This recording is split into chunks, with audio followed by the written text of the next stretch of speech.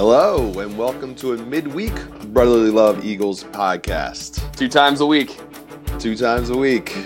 We put in the work, and it shows. So we're going to do these short and sweet midweek, but pretty consistent with these as well. What we think we got wrong after reading a lot of analysis and hearing local, national talk. Well, especially on the local level, because, we like to kind of get a mix.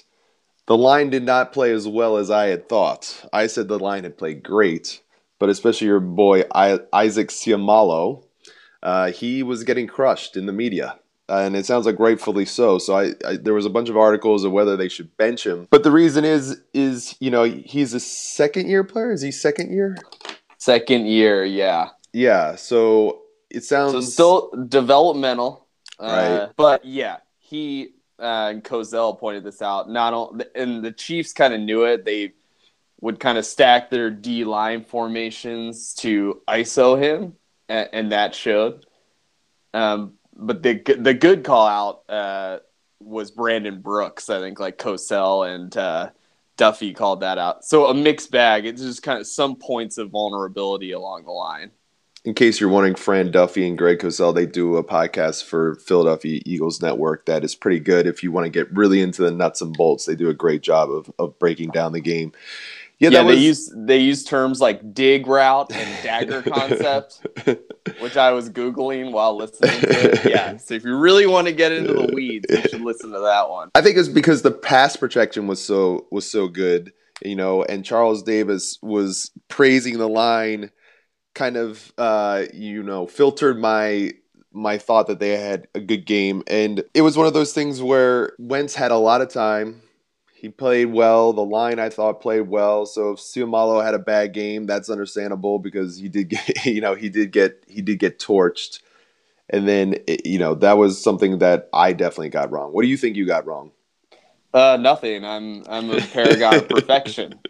I definitely, and this is Diddy's big songbook, and in the Reed era, he always leveled this critique, but the run pass balance, which we more or less not completely missed. I think maybe I hinted at it. We're in the third quarter on that really impressive drive that culminated with Jeffrey's touchdown.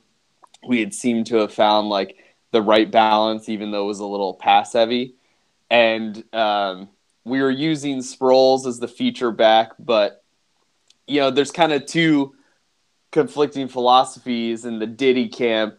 And I think you sent me this. He even referred to himself as kind of old school when it comes to how much you should balance the pass and the run.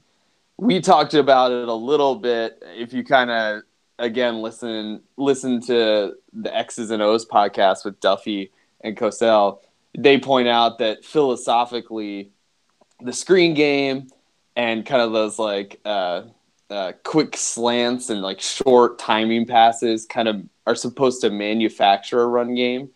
But we weren't really executing on that in the fourth quarter. But we kind of missed that dynamic. At least I did. I wasn't really like thinking about it that way. It's funny you should mention that because the other thing I wanted to get into each week is what I think is the punditry overreaction. And I actually think the overreaction was exactly this run pass discrepancy that especially Philadelphia fans and the Philadelphia media are freaking out about. So they like to bring up the stat from the last game: 56 called passes to 13 called runs. That sounds terrible. But when we saw the game play out, it seemed that, that was definitely something they thought they could exploit. It seems, that everybody's also freaking out about, LeGarrette Blount and why do they bring him in if they're not going to use him. He had 0 rush attempts last game. I had thought he had 1 or 2, but he had 0. But if you look at week 1, when they won, which was a different game, they controlled much more of the game. They weren't always having to, kind of match the what am I trying to say? Try to match what Andy Reid was trying to do on the offensive side for the Chiefs. So week 1 against the Redskins, it was 39 passes to 24 rushes, and LeGarrette Blount was much more involved in the first half of that game. So that seems much more in line with what they would want to do ideally week in and week out. In this game, it seems they They thought they could exploit the Kansas City Chiefs on the outside, like you said, with a screen game, as we say, is an extension of the run. So that 56, some of those are screen plays, which we know are really passes, but really part of a run game kind of mentality. They obviously thought the interior line was something that they were going to get beat up by the Chiefs, and they did. They did, even on pass protection.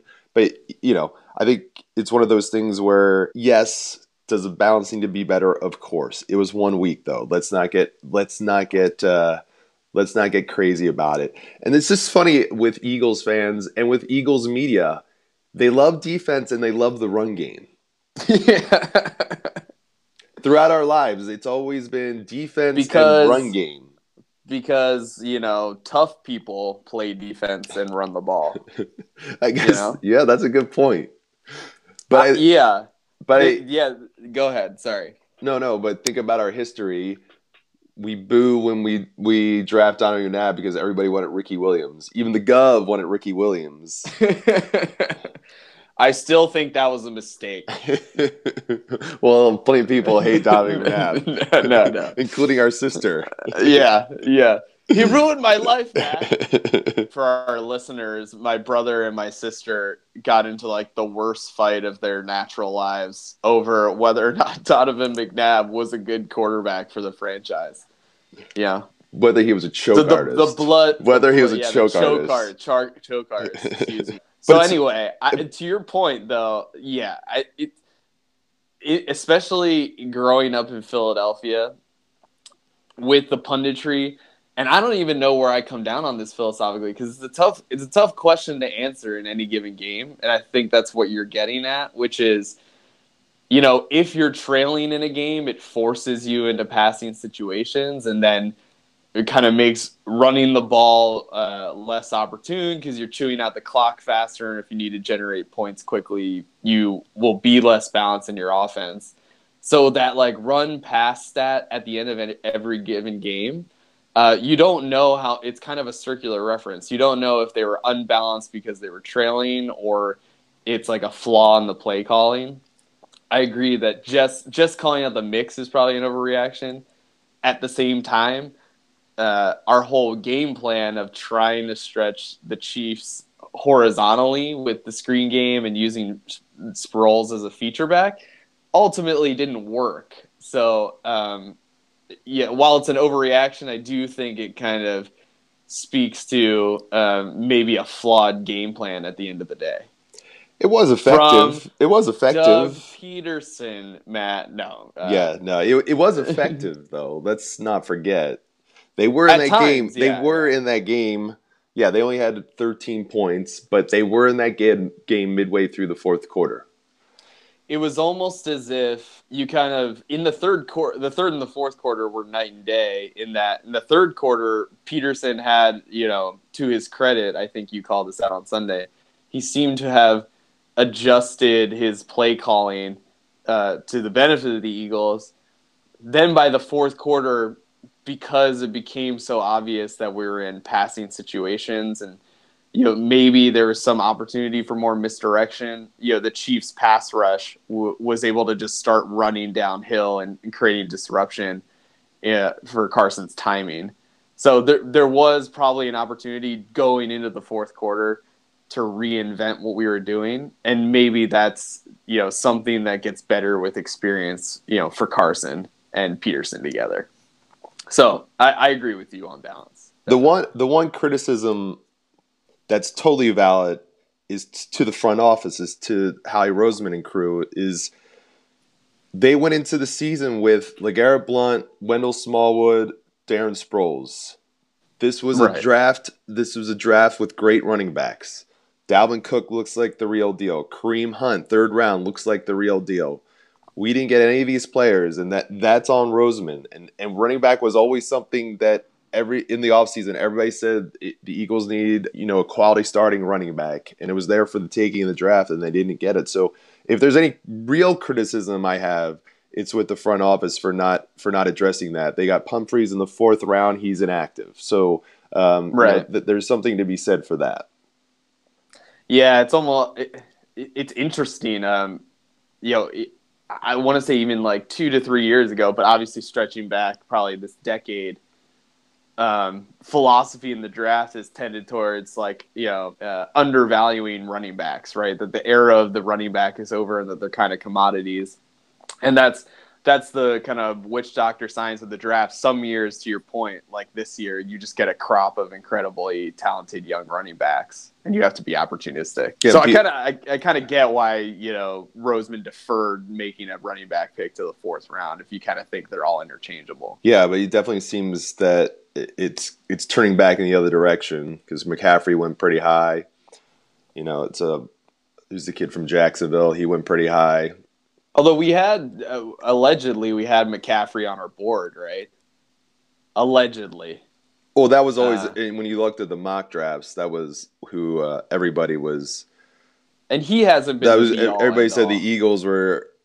That was always the thinking that they were going to go to McCaffrey. Anyway, so that's we're going to do that each week. What we think we got wrong and overreactions from the punditry to kind of just digest for midweek. So with that, we'll also I wanted to give you credit though, because I think, you rightly called out.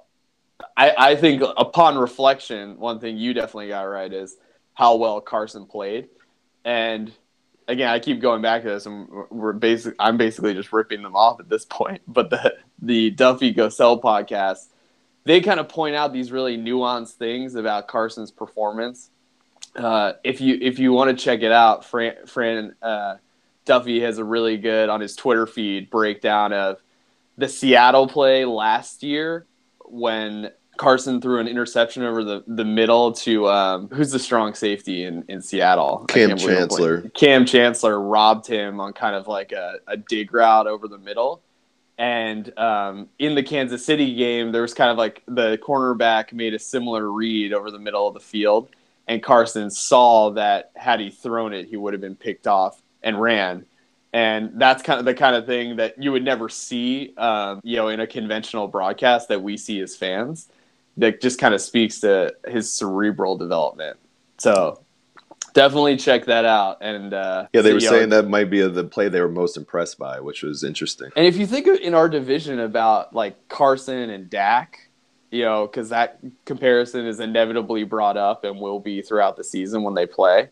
Carson is just asked to do so much more within our offense. It's so demanding for him and demanding of his precision, whereas you kind of saw in the Denver game, or just philosophically with the Cowboys, like Dak can lean on this incredible run game. And that just makes his life easier. And the burden of running the offense is much lower for Dak. Yeah, and Sal Powell made the great point. The NFC is wide open this year. Mm-hmm. Mm-hmm. There's no team that's really dominating yet. So it's there for the taking that they can definitely – it's a big game this week with the Giants, that's for sure. Before we get to my mom, who, as we said, is the most bitter Eagles fan that either one of us know, we just wanted to thank you for your support so far and hope that you're listening to us on iTunes and enjoying what you hear. And if you like what you hear, we'd really appreciate if you left us a review because that helps us gain an audience. And, we wanted to grow our audience so we don't have to do our day job. So if you like what you hear, please leave us a review on iTunes. Like I said, there's a Brotherly Love podcast and a Brotherly Love Eagles podcast. We are the Brotherly Love Eagles podcast. So if you could leave us a review, we'd greatly appreciate it. You can also find us on Bumpers and Google Play. But, iTunes definitely helps us out if you leave a review for us. So we appreciate it. Now to our mom. All right, so we're here with our mother, who, like we said, still lives in the area. And Mama! Meatloaf! And is probably the most diehard Eagles fan we know. We called you the most negative Eagles fan we know, Mom. Did that offend you? No, of course not. It's true. I wouldn't even buy an Eagles a flag this year. Our other one got all tattered and we had to throw it out, and I refused to buy another until they win the NFC East. When I was a child, one of my most vivid memories was Chris Bonial missed a game-winning field goal in Dallas on the road in the dead of winter, and Mom got so fired up that she had to take a 2-mile walk around the block just to cool down. Yeah, and you know how I hate to exercise. So, Mom, the Eagles are 1-1. How are you feeling? Oh, well, I want them to be 2-0, of course. But so demanding. I've decided I hate the coach. Me Oh, too. wow. Oh no. Why did you Blood have to runs say thicker that? than water, Matt. What do you like? What do you hate about Doug Peterson? The play calling. So you think the run pass discrepancy is a major issue? We were just talking about that a couple minutes ago. Yes, very much so. And that's what everyone in Philadelphia thinks too. Who do you trust the most? Is it still Diddy? Of course. Okay, so He's Diddy. like the master. Okay, He's the sports master. So Diddy is saying that the run pass discrepancy is a major issue still. Correct. Don't you think though that this is a pass happy league now, pass first to win ball games, and we have the franchise QB? Don't you think it was just a one game thing? That's what I was saying earlier. No, because he never seems to correct anything. But in any case, I'm afraid that the quarterback will get injured, and then what? And then we have Nick Foles, and then we're all in trouble. Exactly, because we didn't even see him in preseason because he was injured. That's true. It's a very fair point, and that was the point that Sal Powell was bringing up, is that they're gonna get Wentz hurt, and of course that would change the season dramatically and not in a good way. Don't you think it's also a talent issue though? Don't you blame Howie Roseman just as much as Doug Peterson with the play calling? I don't know about things like that, really. What's a running back? Yeah, I don't understand that position. Who cares? He Now- has a bad beard or he has too many tattoos. Matt, So who's before we get into, I have a couple of follow-up questions. So who is the cutest eagle? I'm liking Howie Long's son. He's pretty cute. He has a lot of tattoos. He's all tatted up. I know he has a very nice mother. Why would she allow him to have those tattoos? He grew up in a wholesome family. Exactly. But he is giving his first 6 paychecks to Charlottesville. I heard that, and I'm very, very impressed. That's a pretty cool thing that he's doing. Exactly. Well, you could get all tatted up if you're a pro athlete. Can't get tatted up like that in an office job. No, you cannot. And well, you could. It'd be weird. But when you get old, like I am, they would be like disgusting because they would be all stretched out and wrinkly. Yeah, but by that point, he'll be on NFL Fox Sunday wearing an oversized suit like his father before him. That's true. Who's to know? Yes. You better not have any tattoos, GT. That's all I have to say. I'm clean. I'm clean. So, Mom, how mad were you that we lost to Big Red, Andy Reid? I'm hysterical. I'm still hysterical because there's only 3 teams that I really hate. Of course, the Dallas Cowboys 1, the Giants 2, and Kansas City 3 because of Andy Reid being the coach. And he couldn't bring a Super Bowl to Philadelphia. So if he gets into the Super Bowl with this team and wins, I will be hysterical. My mom thinks the town is cursed and that we will never win a Super Bowl, for those in our audience. So that would be ironic if that happened, and I think we'd all be a little bitter as Eagles fans if that were the case. He has a shot with this team, but I still don't trust Alex. Yeah, Alex Smith can't throw in the cold, and Andy Reid can't win in the playoffs. We know that better than anyone. I don't know anything about Alex Smith, so I can't comment on him. Well, you said the 3 teams you hate the most. Well, we play the hated Giants this week. What do you think about? What do you hate so much about the Giants? I just hate that they have good receivers and that they're in our conference and they've won Super Bowls recently. And I have to add Pittsburgh Steelers because they're in the same state and they have many Super Bowls. What do we have? 0. Fair point. Fair point. Yeah, the Pittsburgh Steelers, and they have the very smug fans that seem to inundate even the Philadelphia area these days. Yes, I have a worst. neighbor. I have a neighbor who's a Steelers fan. What's her name? Fran? Candace? You don't have to name her, but we know it's Candace or Fran, something like that. No, it's Chuck. His name is Chuck.